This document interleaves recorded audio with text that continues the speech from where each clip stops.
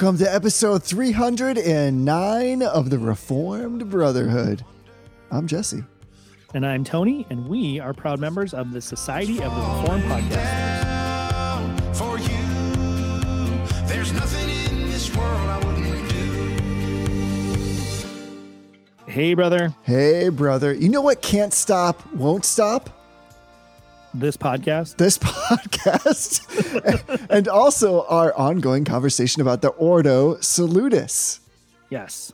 We're back. I love that Latin term. It just makes me feel warm and fuzzy inside. Yeah, most of the Latin, as we've been prone to say on this podcast, is a real crowd pleaser. This is the kind of thing when you're invited to a party, people expect you to walk in and say things like, "Who's got some Ordo Salutis?" Yeah. My favorite Latin term I learned the other day, actually, it's quite useful, is opera divisa. Oh, nice. Which is the divided operations. Yes. Which is referring to like the internal operations of the Trinity and how they're divided as opposed to the external operations of the Trinity, which are not divided. Yes. Look at that. Here's the thing. This is what people should appreciate about our amazing conversations. That was free of charge. Yeah. We're like a minute in and we've already unpacked several significant Latin terms. Yes. And that isn't even what we're talking about today, because we're going to get into sanctification, but not just sanctification writ large, but sanctification in the Christian life. We have now this extensive, I guess, back catalog of definitely definitive episodes. And we've already spoken about sanctification, but we're turning it around slightly. And we're going to look at sanctification with respect to the Christian life. So that is what is yet to come. And what's yet to come is going to be glorious theology. So before we get to that, though, we got to deny some things. We should affirm a couple things. And I'm going to request that you start with what you're denying against on this episode. Man. This might derail the whole episode. So I'm denying, this is a category unto itself at this point. I'm denying Doug Wilson yet again. So I'm sure most of our listeners, it's crossed their Twitter feed or their Facebook feed or wherever they happen to get their head shakingly ridiculous Christian minor celebrity news from. So Doug Wilson did this interview on Meet the Press, and I always get a little, I don't know about you, maybe you're the same way, but I always get a little bit gun shy when I see any high profile Christian figure on like a major news network show. You know, like John MacArthur would do CNN episodes once in a while, or he'd go on Larry King or something like that. And not so much because, although sometimes it's because I don't trust that person to represent the Christian faith well. And that's not the case with John MacArthur, even if it is the case with Doug Wilson.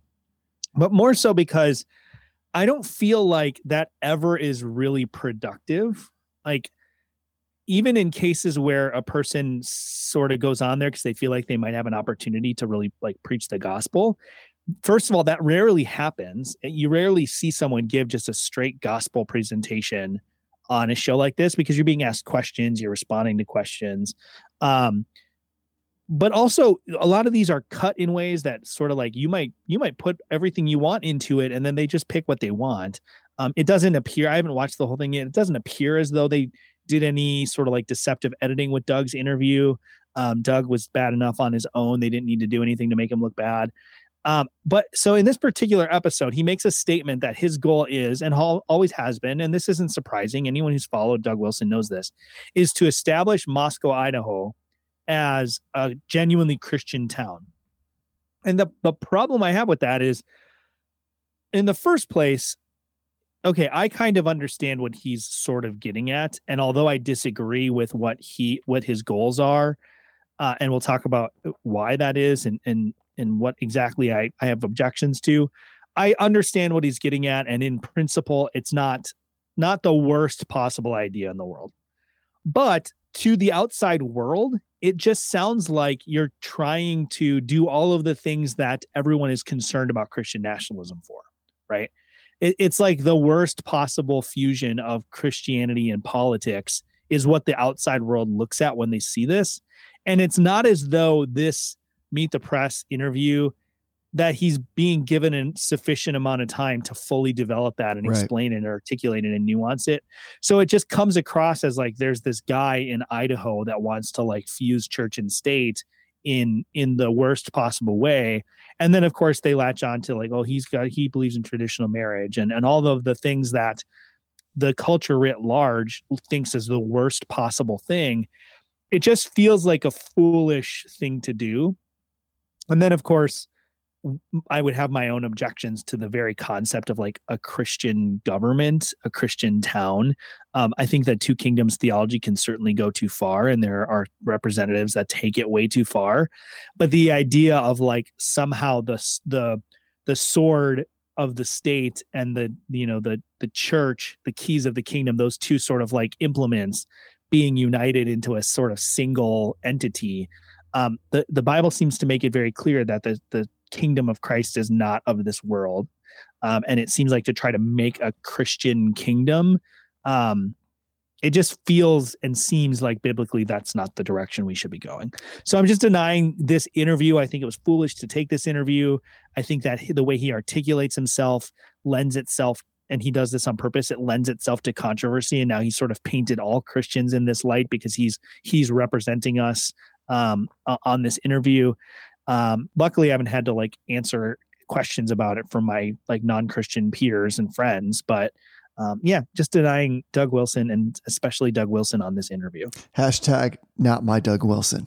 Yeah, not my Doug Wilson. Not my Doug Wilson. I hear you. This is a difficult needle, I think, to thread when you have some kind of prominent representative, quote unquote, Christian figure come on to like the mainstream public media and try to address some kind of issue of the day. How many times does this end up being, let me say it this way, good or productive or helpful? Honestly. Exactly. Yeah. Yeah. I don't know. I mean, I guess I could conceptualize a certain kind of situation after a tragedy in an area. You know, like there's a role for the pastors of a community to step forward and offer spiritual comfort and spiritual encouragement, and to proclaim the gospel in a public forum. That's not what I'm getting at. I'm not saying we should lock ourselves behind the door of the church. And I think this would be an interesting thing, and I'm sure we'll get to it as we get further along in this series, to talk about my views on like church Christians and government and Christians and involvement in the public sphere. I think most people would be surprised at my view when we get there, but it just seems like this kind of thing is usually like a shameless attempt to grab some spotlight. And even if you, like I said, even if you couch it in this sort of idea that you're going to preach the gospel while you're there, I don't actually think that usually happens. I don't remember a time where a Christian celebrity or Christian figure on one of these large media shows has actually spent time preaching the gospel. Like these are the things of first importance, and going to like 1 Corinthians 15. And also just generally, like there's not a lot of reference to the scriptures in these kinds of interviews. It's a lot of speaking about theology without reference to the scripture, whether that's intentional or not, or whether it's just a function of the format of the show. It still gives this impression that this Christian figure is not making use of the scripture in their interview. And full disclosure, I've not watched the whole interview, so some of what I'm saying may not be directly applicable to this particular interview with Doug Wilson. So all of you CREC people out there, don't at me. I haven't watched the whole thing yet, so I acknowledge I may not have the full picture, but it just seems like this practice, whether it is Doug Wilson or John MacArthur, or I've seen other big figures, those are the ones that come to mind. It just seems like a sort of a foolish enterprise. It seems like an unprofitable, unproductive use of time. Right. I'm totally with you in that. So here's what we're going to do. We're going to do something we've never done before. Get ready for the most epic audible. And that is, I'm actually going to go into an affirmation. We're going to switch it up. We're going to stagger this, or alternate it, as it were. You're going to confuse me, Jesse. Well, here's the thing. This affirmation fits in so well with what you said. And this comes with a warning. The warning is this is an entirely shameless affirmation. And that is, some of our listeners may know there's another podcast on the Society of Reformed Podcast Network called the Fast God Stuff Podcast. And as promised long ago, the Fast God Stuff Podcast has finally released this 4-song EP.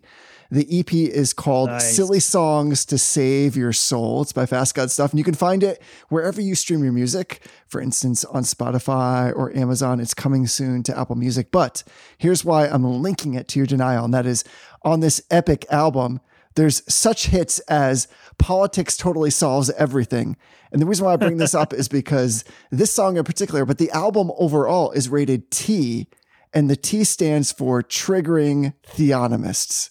So Nice.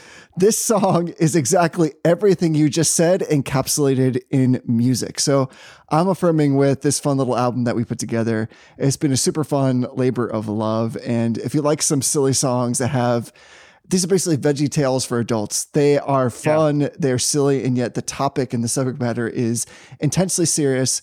They're very catchy. They're for the whole family, and it's a great album for you to check out. But this is a self-serving affirmation. Again, it's Fast God Stuff's album, Silly Songs to Save Your Soul. Yeah, and just to tag on to that, Fast God Stuff is a great podcast. And sometimes people ask me, like, why do the episodes come out so infrequently? It's because there's an extremely high level of production quality on these shows. And Jesse and Conrad are often writing brand new music and producing new songs for each episode.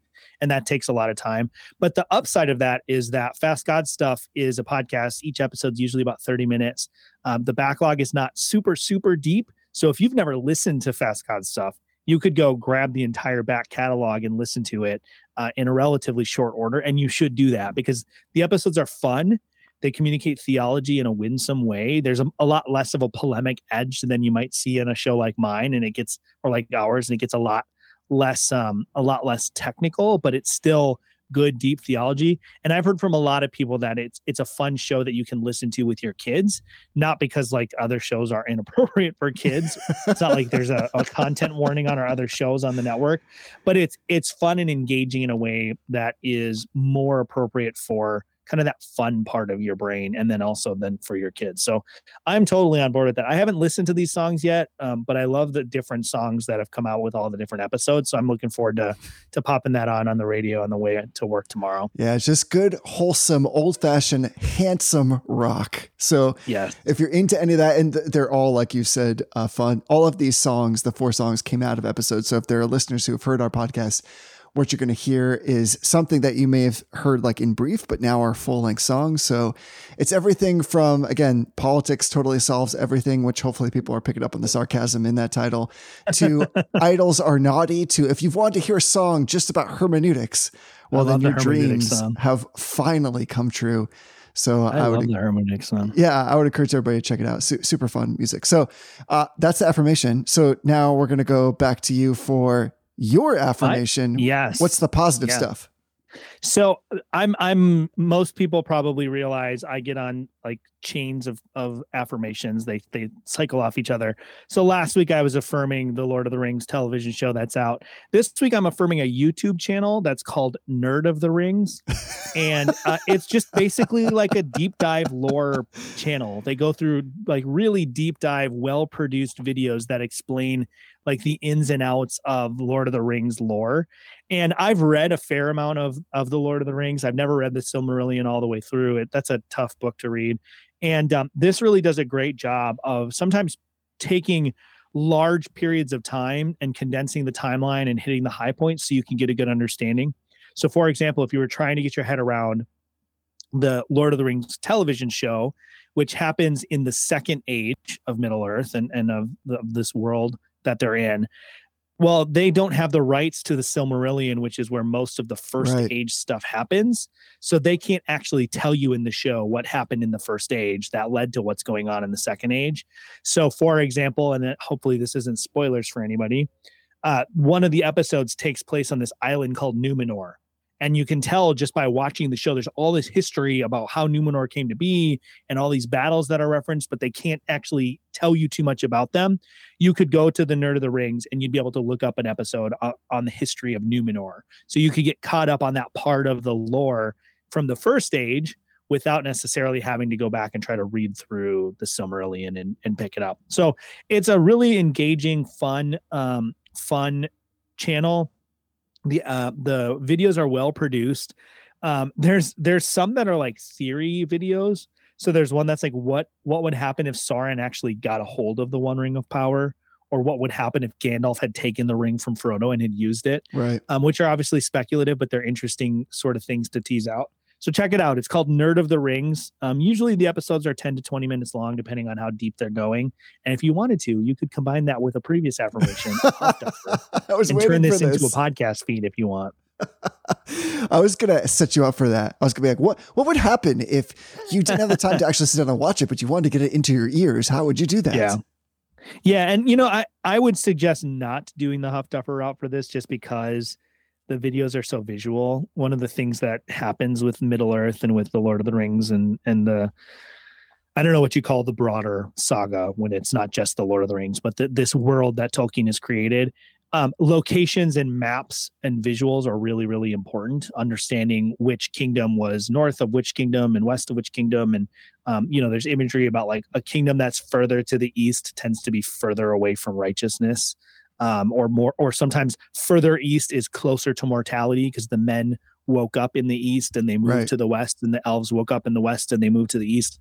So some of these themes, which are very biblical themes sometimes too. Yes. Some of these themes make more sense when you're seeing the map and you're seeing the visuals. So I would suggest actually, you know, if you have a topic you want to dig into and you want to use this channel to dig into it, actually take the time to go sit down and like watch the video. You can, most videos on YouTube, you can speed up it now. So if you want to listen to it at a faster speed, you can. But yeah, it's a great channel. Like I said, it's well produced. They're engaging videos. It's interesting stuff.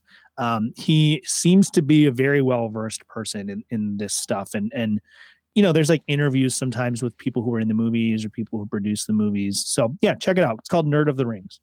So here's like a completely trivial, lesser known fact about me. When I was in Oxford, England, this one time, I actually went and sought out this place, this pub called the Eagle and Child, where it was known that Tolkien and Lewis would just hang out and like smoke pipes and drink beer and allegedly speak about the works that they were writing.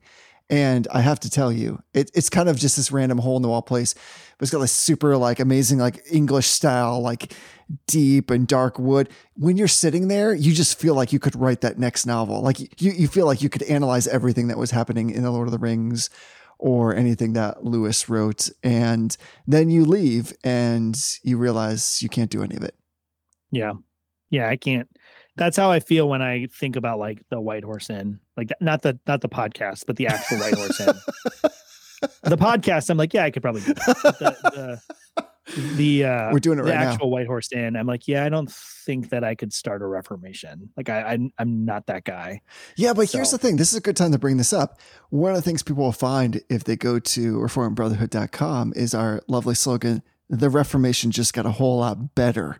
And one of the ways it's gotten better is I just want to take a moment just to shout out and express some gratitude for those who give financially to this podcast. The reason why it's free for all, available all over the world and definitive in many ways is because we have these amazing and lovely listeners who, after fulfilling all the obligations that they're required to in the giving of their local congregations, have decided by God's grace that they have some resources left over to send our way. That's what keeps all the hosting free, the downloads being brought into whatever your podcast app is. So thank you so much. And if you're the kind of person that is saying, you know what, I also am in that position and I'd like to give a little bit back, and every little bit counts, every little amount that is given to the Reformed Brotherhood goes to making sure this all happens. You can do that by going to the website or patreon.com/brotherhood. We are really ever so grateful. Every week when we sit down to speak, I think about those who support us, and I'm just so thankful for their contribution.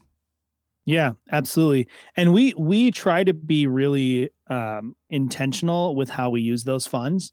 We try to find deals on things when we can, but we also try to make sure we're being generous with those funds to help produce other content. So we will sometimes help another show that doesn't, they're trying to get off the ground. We'll help pay their hosting fees for a little while, or we'll pay for their domain name for the first year. So when you support our show, you're actually supporting Reformed podcasting kind of writ large. So there's a number of other shows that have benefited from the generosity of our listeners that you might be surprised by. I'm not going to put them out there now just because we have to save some mystery for future episodes, but we really do try to allow the generosity of our listeners to kind of overflow past just funding and managing our show into other areas. So we really appreciate all of the generosity that people share with us. And one of the things maybe we should say, and this is a little bit inside baseball or pulling back the curtain, I'm going to mix all of the metaphors, is that on a regular basis, there are people that reach out to us and just express with a word of gratitude how a conversation or a particular topic has been really instrumental in either encouraging them or helping them to understand something. And this isn't because like Tony and I are somehow like great orators or have this kind of exegetical corner on the scriptures, but mainly that the Spirit, the Holy Spirit, is using the conversations in this way to encourage the church, to encourage other believers. So I want people to know that when they're praying for the podcast, when they're giving toward the podcast, there's all kind of fruit that's happening like outside of it, in spite of ourselves, to say it that way. And we're just so thankful to be a part of this kind of thing. I know that that's like what you'd expect Tony and I to say, that's the kind of thing that you expect from like Christian hosts of a podcast to say. But the bottom line is, maybe it's cliche, but it's definitely the truth. And so everything that you give towards is really bearing all kinds of fruit in ways that are like beyond our expectation. And so it's just really awesome. It's amazing to see God work when people come together to worship him through conversation and through praise and through expository understanding of the scriptures and through discussing of theology. Yeah. All these things matter. And so we have our conversations, and I think both of us go away always encouraged and challenged and convicted. And it's just lovely to hear that so many others are joining in the same ways. And that happens because others are willing to give and just cover these, I would say incidental, but these are explicit and implicit costs. Just make sure that this thing goes out. Yep. Yeah, absolutely. Well, I lost track of where we are, but I think if I'm remembering, we're on your denial now. So what are you denying? That is factually correct. So I'm going to keep this brief, but it is a little bit enigmatic. And that is, I guess I'm denying against a certain type of Christianity that is what I would call Reader's Digest style, but in a particular way. I was speaking with a brother recently who felt that as he grew up kind of in Christian culture, and in particular in the church that he attended, that he wasn't allowed as a Christian to really process or grieve hurt. And so there is, I think, a particular brand of Christianity which says that to forgive somebody means that the hurt no longer is part of who you are. And we were talking about how like the beauty of Jesus Christ as both the great mediator, as the one who is truly God and truly man, is that he understands suffering and hurt in a profound way. And he actually draws close to those who experience that very thing. There's like a special relationship that the great doctor has for those who are in pain.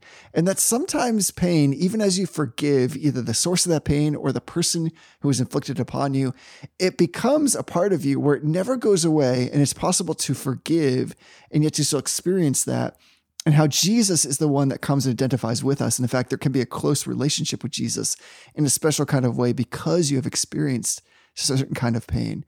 So I'm denying against this kind of Christianity. I would say you must forgive and forget, in the sense that we always want to forgive, and yet sometimes the pain that happened as a result of whatever it is that took place is something that remains with you. And Jesus comes to bring you peace, yes. He also comes to identify with that pain and to be an accompaniment, or to be a person who journeys alongside you in that pain.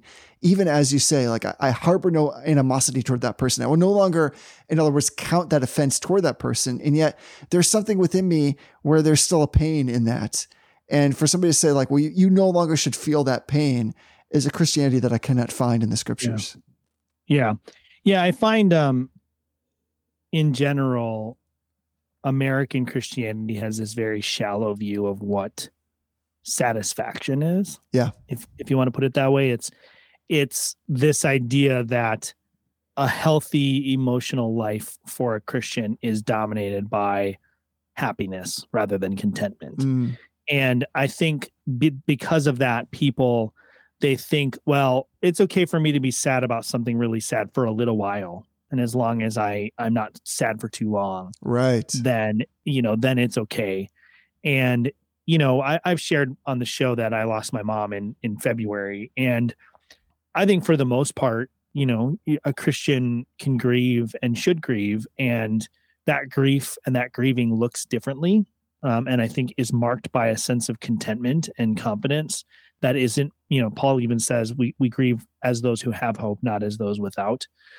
But that said, like, there are still times where I'm just profoundly sad about the death of my mother. Right. And I think there will be times for the rest of my life that I'm profoundly sad about the death of my mother.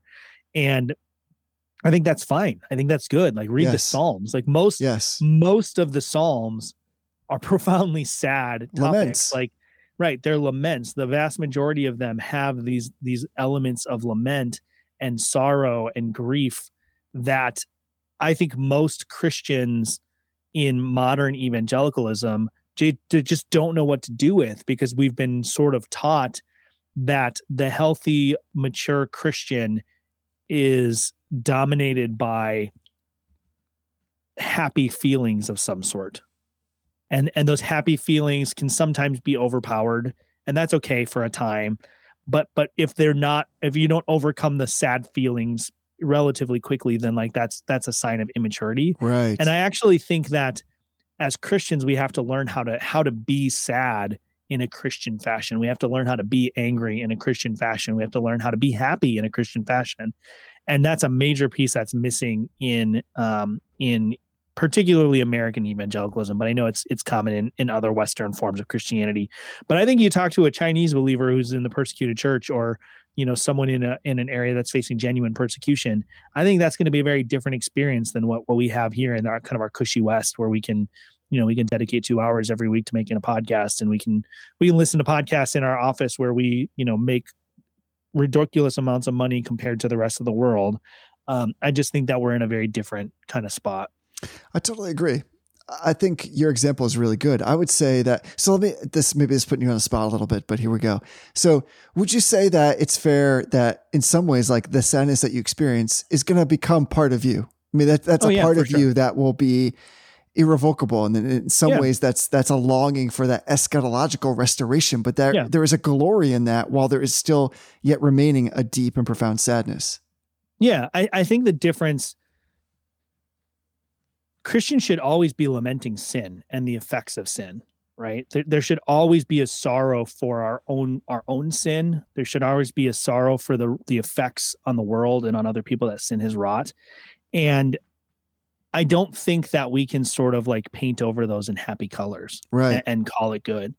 And I think that you're right. Like when you lose someone, you've lost somebody. Like that, you've never not lost that person. There will never be a point in my life where it's no longer true that I lost my mother in February of 2022, right? There's never going to be a point in my life that's no longer true.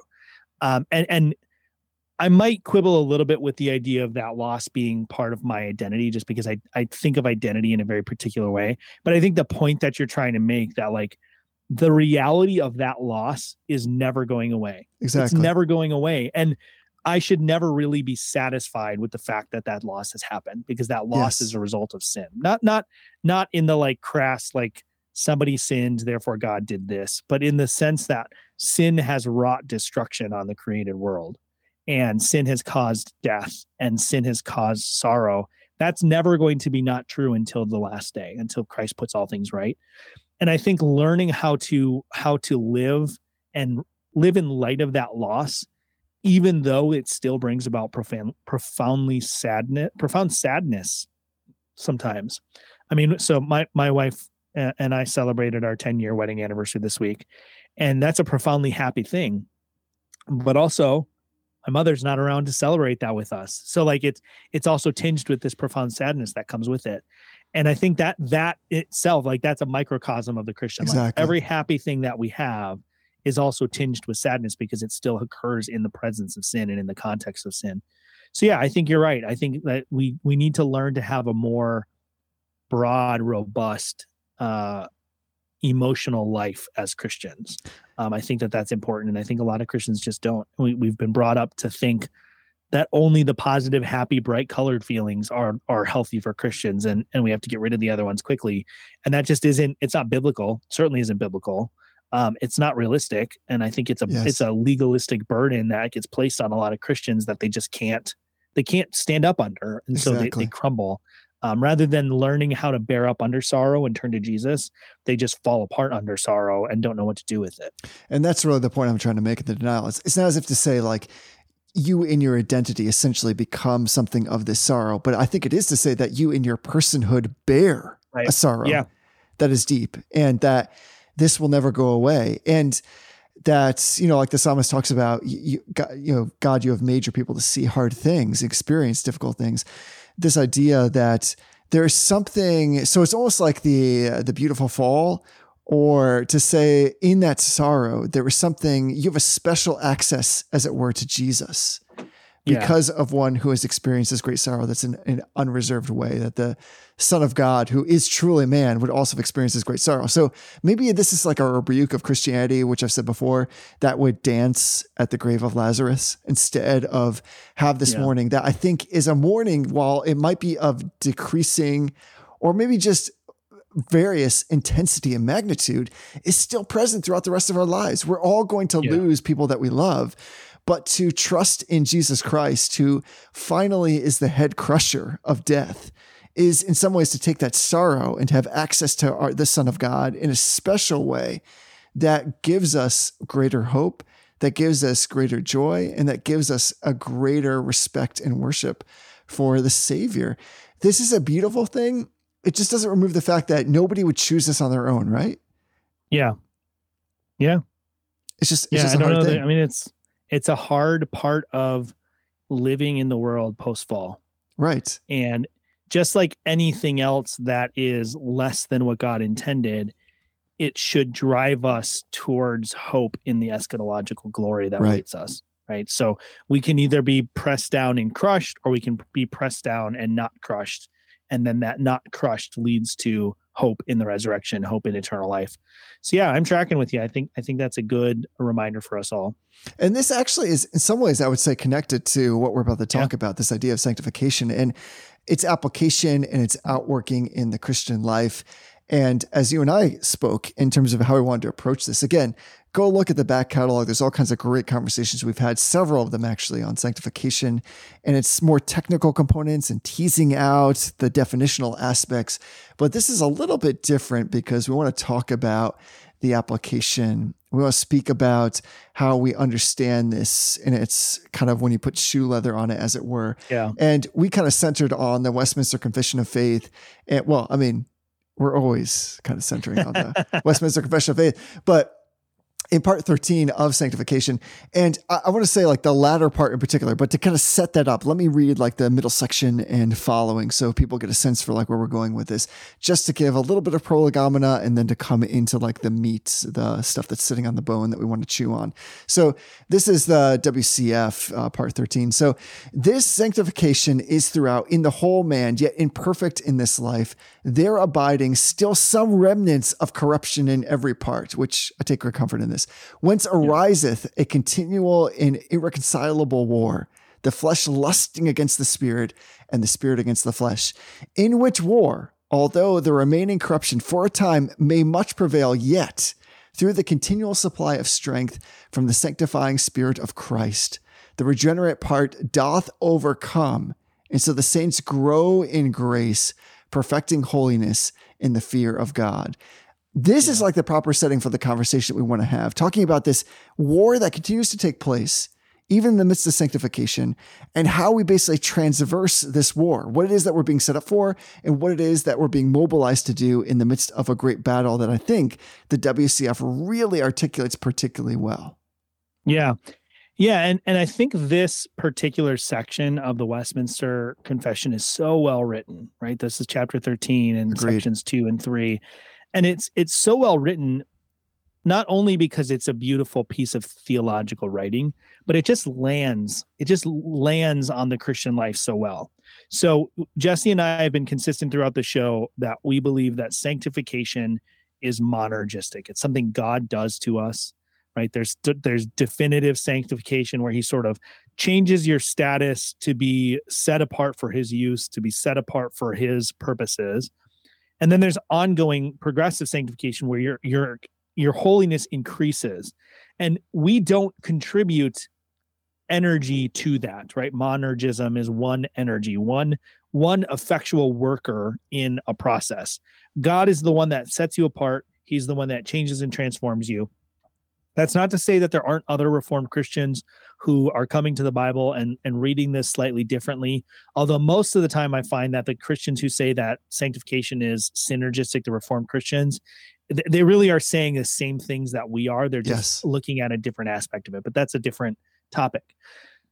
All of that said, we are active in the midst of that sanctification. So we don't do anything at all in justification. We believe, and then justification happens to us through that faith. But our behavior does not, there's no outflow of behavior from justification, right? It's not like you're justified and that naturally leads to specific behaviors. Sanctification logically leads to specific behaviors that will come necessarily in part over time until glorification. And this is something that I think we have to be careful of as Reformed Christians. So there are some people within the Reformed world who are so afraid of legalism. Right. And I don't want to name any specific names. I'm not going to, but are so afraid of any form of legalism that they will say things like expressing that Christians should see progress in holiness is legalism, right? They'll say that that's for you to say that a Christian who's not experiencing some sort of progress in holiness over the course of their Christian life, that's a form of legalism. And that really we shouldn't be asking questions about progress or questions about increase of holiness or increase of good works. That's a position within the Reformed world that I think is an overcorrection. The most extreme version of this, and I will name this name, the most extreme version of this that you probably are familiar with, especially if you've listened to our show, is sort of Tullian Tavidian free grace, free to fail theology, right? So Tullian would say that you are free to fail in any sort of Christian effort. Right. And what he means by that, or what, if I'm reading him as charitably as possible, what he means by that is that failure is not going to result in you losing your justification. Amen. Praise the Lord. Absolutely. What he ends up saying, though, is that you're not really obligated to persist and to succeed in holiness. You know, the example he uses is like, well, you as a husband, you can take risks as a husband in terms of like trying to be a good husband, but you're free to fail. Well, but you're not free to fail. Like there are consequences for failure. Failure in many cases in the examples he gives is a sin. Right. Like you're not free to sin. So we have to be careful not to swing that far to the pendulum of saying like we should never anticipate any progress in the Christian life. And the Westminster Confession here straight up says that the regenerate part over time overcomes, and so right therefore, and so the saints grow in grace, perfecting holiness in the fear of God. So as a Christian, we should anticipate that in this war that is happening between the Spirit, and the Spirit is capital S in this, so it's the Holy Spirit who dwells within us is warring against the flesh, which is shorthand for all of our sinfulness, all of our sinful proclivities. In this war, we should expect that the Holy Spirit makes progress. Right, exactly. He grows us in holiness, and there's actual progress in the faith towards holiness, towards perfection, which we know only comes in the final day, in the final analysis on the last day when we're raised to glory. But that doesn't mean we shouldn't anticipate overall, over the course of our whole life, progress in the Christian faith. And I think that at the same time as we can swing to one side and say, well, we shouldn't ever anticipate progress, expecting progress, requiring progress, assessing ourselves on the basis of our progress, that's legalism. At the same time, we can swing to the other pendulum side of saying, if you don't progress, if you don't have measurable immediate progress that you can see at every moment, then you're actually not a Christian, right? And that's where we get things like lordship salvation, where there's this constant question about like, have you surrendered enough? Have you submitted enough? I'm not trying to propose that like we just take the golden mean of those two situations, but the reality is that somewhere in between there, we have to recognize we should expect and demand progress in the Christian life. If a person is not progressing and at all over the course of their life, then we have good reason to wonder whether they actually are sanctified by the Holy Spirit, whether the Holy Spirit lives inside them or not. But all that said, we also have to recognize like things happen in fits and starts. There's going to be seasons where you have great progress. There's going to be seasons where you fall backwards. And it's this onward progression over the course of your life that is really what they're getting at in this question, or in this confessional statement, that over the course of a Christian's life, we should anticipate that they are progressing in holiness they're being grown into conformity and maturity in the likeness of Christ over time through the course of their life. I think that that's a really important thing that a lot of Christians are seemingly missing in their life. Either they're so mired down in legalism and they're second guessing their salvation every time they screw up, or they're mired down in this radical free grace, no expectations theology that's present in some quarters. And it actually does lead to a form of antinomianism and lawlessness and licentiousness that I think is really dangerous. That's a pretty deep cut with use of golden mean, just so you know. I try. Yeah, that was pretty good. I'm totally with you, of course. There's something interesting here. I think that there's a tendency for people to think about like the natural abilities and means. So we kind of consider that if I can undertake in some way like a really dedicated approach to spiritual disciplines, that somehow affirms that the Holy Spirit is working within me, or I need to play my part in making sure that I am sanctified. Right. I think that's what we're trying to differentiate here. Like God, instead of using just like the natural abilities as created beings and the things, he acts directly to affect his will. So in sanctification, the Holy Spirit's using things, these ordinary means, the inspired word, prayer, the encouragement of other believers, and outwork circumstances as the means, but the effectual power which conforms us to Christ is due to his supernatural work. So even fallen man can be motivated to change evil habits because of his feelings of guilt or some kind of pending danger or the consequences, or to gain the respect of others, or to advance in power or wealth or pleasure. In other words, if you throw a person who is drowning some kind of life preserver, they're going to grab onto that. And that's not like an act of grace. In that sense, it's just an act of selfishness to be self-preserved. The regenerated soul alone is enabled to cooperate with the work of the Holy Spirit toward the sanctification that we're talking about. Yet even this cooperation is still like in its essential element, a work of grace. It is not a shared ability. Grace produces the faith and the obedience that flows from it. And it is only cooperative in that both the person and the Spirit are totally active. I think that's like what we're driving at about like a lot of people talk about the synergistic nature, but that's what I think what they mean is like, it is only cooperative in that both the person and the Spirit are active. But I think we would agree that if like you read a self-help book, the horrible thing about self-help is like, you've got to do the helping and yourself is like notorious. That's all. I don't want myself helping me. What I need is like a transcendent power, transcendent influence, transcendent truth to come and correct what is broken, to mend what has been disparate. That's what I need. And so this is a great blessing that we understand sanctification to be monergistic. It's not a liability. And in that sense, I think we need to appreciate the fact that God is doing all of this work and the battle belongs to the Lord.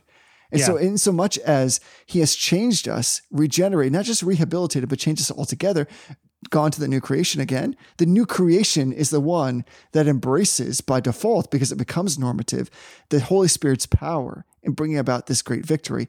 But to your point, it doesn't mean that there won't be deserts. It doesn't mean we won't wander in parched and dry and arid lands where we feel like God is separated from us and that our prayers are bouncing off the ceiling, to use the old cliche. But at the same time, what we rely on, what we put our hope in, is that the Holy Spirit is doing the sanctification in us, even as we submit and bow before him in humility. This is a real quantity. It's a real thing that's taking place. But we, at the end of the day, have to put all of our trust in the fact that God is doing the work. Yeah. And so I think that far from being the kind of thing where we say, am I doing enough?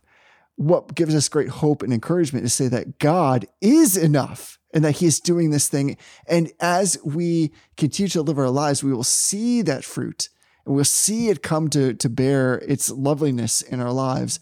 But it might be in ways that are at different speeds, at different rates of change, but that always there is that change coming. So I think what we're trying to parse out here, I hope is like a great encouragement to people. I mean, at least it is to me, because in the same way I would say, like, I don't want to try to take responsibility for my justification. And most even Reformed Christians would be like, we will not go there. We're definitely going to say that everything that gives us the forensic standing before God is something that God does. I would submit to everyone, you want that same thing in sanctification. You don't want to be held responsible solely for all of the change that is responsible for bearing fruit in your life.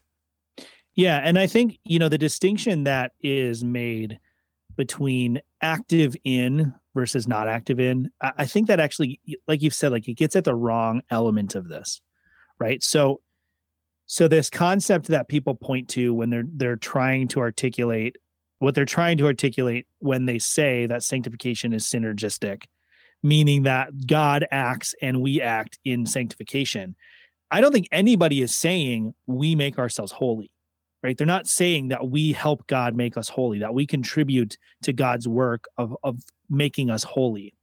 What they're trying to say, I think, when I've parsed it out and I've talked to people, what they're trying to say is that God making us holy necessarily results in certain things. Sure. And those things, my pushback would be, well, those things they're necessary consequences of God making us holy. They are not components of God's making us holy. And I think that's where the comfort and the encouragement comes in this, right? If it depended on me in any sense to become sanctified, then it's a hopeless endeavor. It's the same as if it depended on me in any sense to become justified. It's a hopeless endeavor. And so the same faith through which God justifies me, which he created and gave me, is the same faith through which he sanctifies me, which he created and gave me. So it's this same. I used to think that we could conceptualize this by saying that, faith was the instrumental means of justification and works was the instrumental means of sanctification. And that's just really wrong-headed. Like, right. I'm happy to admit that was a wrong position that I used to hold, because I no longer hold it. Faith is the instrumental means of both sanctification and justification, right? God sanctifies us through faith, which he creates by the word, right? So that's part of why in the scriptures, there's this constant connection between faith and justification and the word, and faith and sanctification in the word, right? You're washed in the water of the word, right? There's that passage in Ephesians where you're washed in the water of the word. God is sanctifying you through the proclamation of his word. Colossians 1:28, right? Him we proclaim, warning and teaching everyone with all wisdom, so that we may present everyone fully mature in Christ. Right? That's that full maturity in Christ is that sanctification, it's that growth in holiness. Or this is the sort of, I think, the linchpin passage. It's Philippians 2, starting in verse 12. It says, "Therefore, my beloved, as you have always obeyed, so now, not only as in my presence, but much more in my absence, work out your own salvation with fear and trembling. For it is God who works in you, both to will and to work for his good pleasure." Right? So there's a couple ways you could parse out that last part. You could say it's God who works in you, both God willing and working for his good pleasure. Or you could even work it out to say it's God who works in you, both so that you will work and will for his good pleasure. And I actually think that is that second part that's much more of an accurate reading of this. God's work in you causes you to will and to work for his good pleasure. But that doesn't mean that God's will and God's work in you is not God's work in you. Right? You willing and working for his good pleasure is not God's work. That's not God's work. It's the outcome and the result of God's work. He works in you for the purpose that you would both will and work for his good pleasure.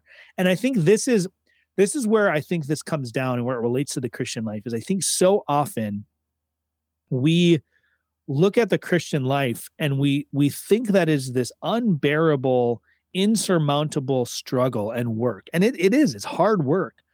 But where sanctification comes in, and this is where I draw encouragement from the scriptures, this is where I look and I'm strengthened and edified by what the scripture has to say rather than crushed and pressed down, is we can be confident in the success of our efforts in striving and in working for God's good pleasure, because he is the one who's already done the work in us upon which that success depends. Right on. And so although we can't ever say we're going to perfectly execute that, what we can say is that God has seen fit to make it so that he will work out the way for us to work and will for his good pleasure. And so the same way we might say that I can be confident in my evangelism, because if I succeed, all glory to God. And if I fail, all glory to God, because he's the one that is choosing whom to save. It's not my effort in preaching the word that brings about the transformation and salvation in a person. It's God's spirit working in the secret places to change and transform a person. Well, when I go forward and I try to do something in a holy fashion. I try to live in a life that is in accord with the gospel of Jesus Christ and is in accord with what he has done for me in his salvation and is conformed to his image.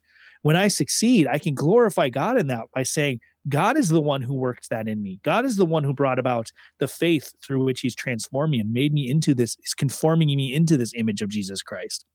And if I fail, I can take comfort, not in some sense that I have an excuse, right? I'm still responsible for the fact that I failed. I'm not free to fail. This isn't Tullian's theology. There's still consequences for my failure. But those two, as we've harped back on it, I think over the last 2 years, this is, if we have a such thing as like a life verse for the podcast, I suppose that's not a verse, a life catechism question for the podcast. It's all things must be subservient to my salvation. Yes, right on. So even when I fail, even when I try to live a life of righteousness and holiness and I fall short, that falling short, I never made this connection before. This is happening in real time. The same way that the Mosaic Law, the covenant of works republished in the Mosaic Law, is republished as a subservient covenant and an administration of the covenant of grace, in that it points us to the need for Jesus Christ, Right. in that it shows us how short we fall. Right? The law is a mirror which shows us how much we need Jesus. Every time I fail and run aground on that law, and I'm shattered against the rocks of that law, it shows me how much I need Jesus. So whether I succeed or fail, it still is driving me towards worship and grace and glory and driving me towards success in Christ in a way that I think a lot of Christians just don't get. It's not that we should rejoice in our sins, right? We don't sin that grace may abound, but nevertheless, when we sin, grace still does abound. Right. So there is an element that our sin magnifies the grace and glory and mercy of Jesus Christ that I think we miss in a lot of our common understandings of what it means to understand sanctification and how it impacts the Christian life. Yes, that's really not that different than our conversation about like this denial of sorrow, how sorrow does the same thing, that God in his infinite wisdom has redeemed the human estate such that all of these things which we struggle with, which become thorns either in the flesh or our emotions or our intellect, are actually used to bring about his glorious grace in our lives. And I think that's like the critical part here is, in a sense, like we shouldn't be trying to get after trying to remove the war of the flesh here, because God uses that to demonstrate his power and his glory in the same way that every time in the Old Testament we see him confront the sin, death of the devil, he stacks the deck against himself. All who are redeemed are going to struggle with sin in this life, and each is going to progress differently. No one gets like a special rank that elevates him above the others.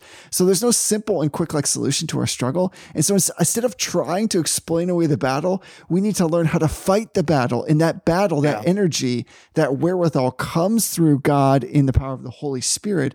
And that's where I think we're trying to say, you don't want to have to take responsibility for that. You don't want to have to be the one that says like, I'm working out my own salvation on my own. It is God who wills and works all of that out for you. And so I think that that's like really the critical point of what we're trying to say here is that if you are in a place where you feel like you have intractable sin, intractable bad habits, intractable bad attitudes, that we need to continue, of course, to pray that the Lord Jesus Christ would come in his power in the Holy Spirit to basically take those and crush them. It is the Holy Spirit that does that. You can't, use your spiritual discipline in such a way to kind of leverage or borrow against them to somehow elevate yourself to the place of the deserving poor, or somehow grant yourself greater power and authority because you've done these things and hope that God is going to somehow bear greater fruit.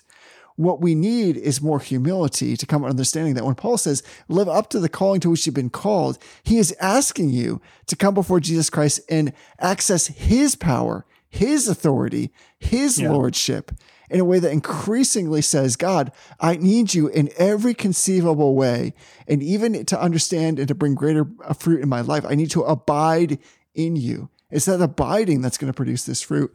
And I think there is like a subset of Christianity which says, if I can somehow bring a legalistic frame to bear here or to come and apply it, that somehow I'll just be a better Christian. It's kind of the same thing. You and I have kind of poked fun of this before. And this is a triggering warning maybe for some, that, if you have this quote unquote quiet time or devotions in like a more profound way, or you're more consistent than others, that somehow this does elevate you into a place of meritorious earning. And this is just not true. It's not true for justification. It's not true for sanctification. But I'm just saying, like, I can't think of a good example. Again, I fear that because of my connection with my wife, who knows more about this than I do, and you certainly as well, that there is like a Marvel universe connection here that I just can't piece together. But this idea that, like, again, you're trying to invoke something that is outside of your power to do. And there's a good proclivity to want that thing, to want to say that, like, I have somehow, because of my dedication, I'm going to be able to produce better fruit. It's more instead to come before the one who has all power and authority over heaven and earth to say, Lord, I need you. I need you desperately. And even in like the best moments of your obedience, it's still like this glittering sin where you want to say, Lord, I need you.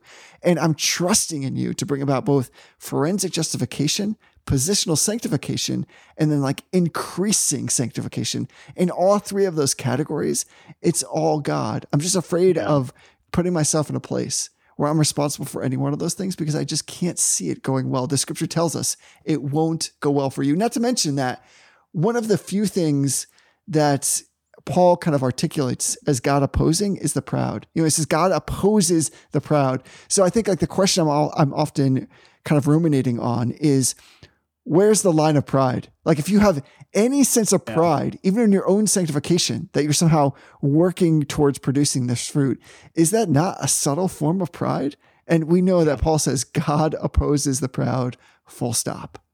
Yeah. Yeah. You're not wrong. Yeah. I mean, we could continue. This has been an ongoing theme on our show for, I think, almost since the very beginning, where we're trying to get at this understanding of the Christian life that is both fully resting and receiving and relying on Jesus Christ for all of God's benefits. Yes. Right. There's nothing that God gives us that comes to us in any way besides through his gracious blessing in Christ Jesus. Right. The fact that we continue to draw breath even before we're saved comes to us through Christ Jesus. When God gives us a good gift, it comes down to us from the Father of lights through the mediatorial work of Jesus Christ. Amen. But at the same time, that is never an excuse for us to be lazy. Right. And I just think there's this balance in the Christian life that we really have to understand and strive for. It's kind of like this perfect example is we have to strive to understand this, but also we have to recognize that only the Holy Spirit can give us true understanding of what this means. And, you know, one of the things that we like to do with this show is we like to point to resources outside of the show, right? Don't just take our word for it. Of course, search the scripture, but there's a whole history of Christian theologians that have been reflecting on this question longer than Jesse and I have been alive. And one of the books that has really helped me on this sort of this understanding, and I know a lot of people kind of in my broader online Reformed circles and sort of the age group of me and Jesse, this age group, a lot of us really, I think, really our perspectives and our understanding and our emphasis in this changed when the book Whole Christ by Sinclair Ferguson came out. For sure. It's just a phenomenal book. And Sinclair Ferguson, if he's not a theologian you're spending time reading and spending time with, you really need to be. He's a prolific writer. He's written on all sorts of topics, but the Holy Spirit and sanctification have been two that he's been really, really, really a major contributor in. And as always, it's the end of the show. So we're going to tell you that you can get a copy of this in Logos Bible software, set up your reading plan, and work your way through the Whole Christ. There's another book that he wrote called Devoted to God that's also very good, but they don't have it on Logos yet, so it doesn't really work for my little bit here, but you should read that too. So check it out. You can get the Whole Christ on Logos Bible software. It's only $20. And if you don't have Logos Bible software, you can actually download the free base package and just purchase books. You don't have to buy like a collected set. So even if you don't want to purchase the fundamentals set, which is a killer deal, you can get the fundamentals package for $50. You get some free books with that. And then like the basic range of Bible translations and a couple Bible dictionaries and things like that. Even if you don't want to do that, you can get Logos Bible software and not spend any money and then just purchase books that fit your needs or purchase or do the free books of the month and build your library that way. So you can get the Whole Christ. All the functionality you need to cross-reference it with scripture and all that stuff is built in. But I would really encourage people to read this. Let me just read this little blurb here from the editor's statement here. It says, Ferguson shows us that the antidote to the poison of legalism on the one hand and antinomianism on the other hand is one and the same: the life-giving gospel of Jesus Christ, in whom we are simultaneously justified by faith, right? There's justification, freed for good works, that's sanctification, I might say equipped for good works, and the assurance of salvation. Those three things come to us from Jesus. They come to us through Jesus by the Holy Spirit. And as Christians, we can so easily subtly start to rely on ourselves for those things without even realizing it. So I would just encourage you to pick up this book and read it. It comes from the background of this book is it comes from him working on and doing lectures on and writing and thinking about what's called the Marrow controversy, which was a controversy in Scotland. And it's interesting because what it shows you is it shows you how this conflict and this issue worked itself out in the real world in the church. And I think that's a really good sort of cautionary tale for us in some ways, but I can't recommend this book enough. So check it out, pick up your copy of Logos, buy a copy of The Whole Christ, and then just take up and read. Totally lege. There's another good Latin phrase to close out the show. Take up and read. Yeah, I want to kind of come alongside that. We recognize we're giving this kind of pitch for Logos, that of course it comes at a cost, but here's what I would say to you. I say this all the time to people. Cost only matters in the absence of value, and the value that you get even from the $50 package is really substantial. You're getting at least $50, and you might consider, even if you just download the free version, it's a way to kind of accumulate a really lovely digital library. It's a means or a method or a conduit for which you to have that available to you, and then to be able to search it and to love it and to study it. And I would go one step further and say, not only should you get the whole Christ, not only should you use that through Logos, but get another person who wants to do the same thing. And then you just book club that. I actually read this book in a book club of two people, and the other person was my father. And it was so lovely, the conversations that we had on a weekly basis about this. And the unique thing about the book club, and again, using Logos Bible software as the means to facilitate that book club, is there are things just like music or smells or things I read that always harken back to these lovely memories that I had when they first took place. And it's just an amazing thing to have those memories be centered around conversation with somebody else. So I always inevitably think of my father and the great conversations that we shared as a result of reading this book together. And again, I would just affirm that to everybody. So once again, like, I would like to think there's no topic that you and I don't talk about, Tony, where we'd always say, like, you got to get this right. And this is like super important. And of course, this is one of those things, but we just want to make people aware that this journey that we've been on and continue to go on with the Ordo Salutis is so rich and deep and lovely. It's a mine or a well over the depths of which we can never really fully plumb. And we just keep pulling out treasure after treasure, gem after gem, of which, like, even as we pull them out of the mines, we can take them in our hands and hold them to the light and turn them over in different directions. And there's all these layers and these intimate things that we can come to understand.